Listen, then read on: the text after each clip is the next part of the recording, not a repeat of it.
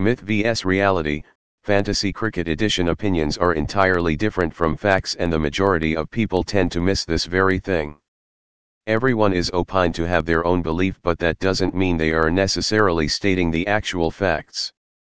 While a fact is something that is known to have or to exist, particularly for something which proof exists, whereas an opinion is something that a person wholeheartedly believes in.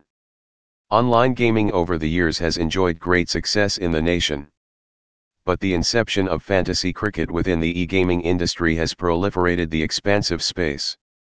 In a cricket-loving nation, a notion like the skill game pioneer is highly likely to garner attention. And when it happens, it translates to various myths. These myths often mislead you into believing something which is far from the actual reality. Today we will shed some light on popular misconceptions within the realm of fantasy cricket. Myth 1: if you're a fan of cricket, you will certainly excel in fantasy cricket. Reality, admiring a sport and playing them in real life are two different things.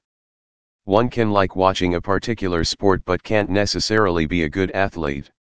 Same is the scenario with fantasy cricket. You might be possibly the biggest fan of the game, but that does not make you proficient in the skill game pioneer. The online game demands thorough knowledge and precise decision-making skills. One has to have relevant expertise to ace within the burgeoning sector. Myth 2: stick to a particular plan while devising teams. Reality, following a specific game plan while competing in this space is not a good idea. You always need to be on the lookout for the players based on their performance, pick out players based on the allotted credits, and adjust and adapt according to the playing styles of the two sides. Myth 3: players with more credits are more probable to do well. Reality, player credits are issued in accordance with a player's reputation. Fame does not guarantee a player's performance in the match.